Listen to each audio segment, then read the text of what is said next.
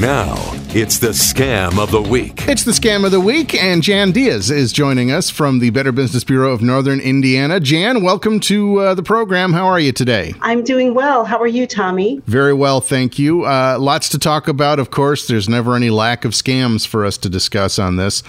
And the Scam of the Week this week is social media scams. They're becoming more and more common. They've been a problem as long as there's been social media. Are there any new ones that we should be aware of?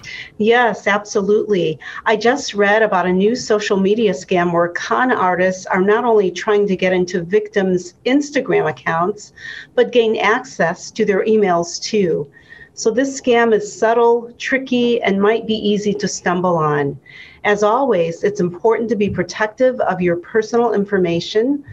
Internet scammers don't need much information to hack accounts and steal vital information online. And it's easy to have happen to you. How does the scam typically begin? Yeah, great question. So this scam begins when you receive an email that looks as if it is from Instagram, accusing you of violating copyright laws and threatening to deactivate your account in 24 hours. The email contains a link to verify your Instagram account details and claims this process is the only way to prove your account is legitimate and restore access to your account. Once you click on the link, you are redirected to a website that prompts you to enter your Instagram username and password. And of course, what happens after the user inputs that information?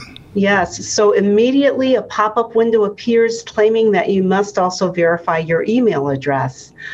A list of email providers like Yahoo or Gmail are displayed with instructions to choose your provider.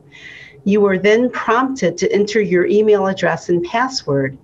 To top it off, once the email and password are entered, the scam site redirects you to the real Instagram login page, which makes the process look legitimate.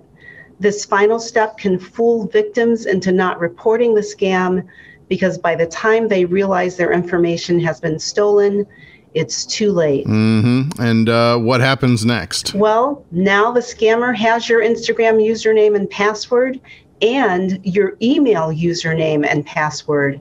They're likely going to change your Instagram and email passwords so you're locked out of both, and you will have little recourse to reset either of them. This means they can now use your account to attempt to scam your Instagram and email contacts, while the emails and direct messages will look like they're coming from you. So what are some things that people can do to avoid falling prey to this scam? Yeah, great question. So there are actually 4 things users can do to avoid this scam. The first one is don't panic and don't feel intimidated. Scammers want you to panic. They may use intimidation tactics via email, such as claiming your account will be shut down in 24 hours to pressure you into giving up your personal information or making payments. Legitimate businesses will not intimidate you in this way. Stay calm and think things through before you act. Secondly, double check the from email address and link destinations. Hover over any links in an email you receive to see where the link really leads. Suspicious links are one of the main giveaways of email scams. Also, make sure the from address is actually from the business it claims to be. Number 3, understand how your businesses handle communications. If you know how a company handles disputes and suspicious activity with your account, it will be easier to spot a scam. Does your company normally email you? Do they normally call, or do they normally send a text message?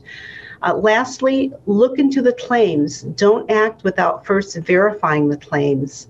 Log into your account separate from the link you receive, or look up the company's official phone number, check your bill or welcome email, and call them to confirm that there really is a case of suspicious activity associated with your account before you decide what to do. Bear in mind also that very few companies will conduct official business through an unsolicited email, including social media that's threatening to take down your account.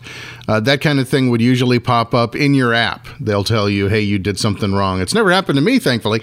But if your account gets suspended, from what I understand, they will go directly through your account the next time you try to open it and let you know, hey, something's wrong here, and it's on you. So another thing to keep in mind. Yes, that's absolutely right, Tommy, and very true to be mindful and watchful of those things.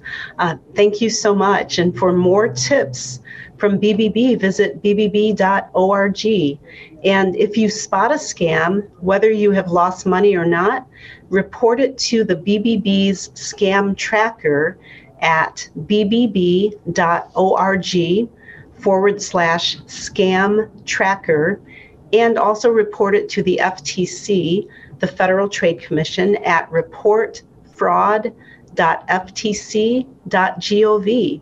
Your story can help other consumers avoid similar scams. Which is the name of the game here on the Scam of the Week. All right. Once again, Jan Diaz, we appreciate you joining us for your inaugural Scam of the Week, and we look forward to talking to you again soon.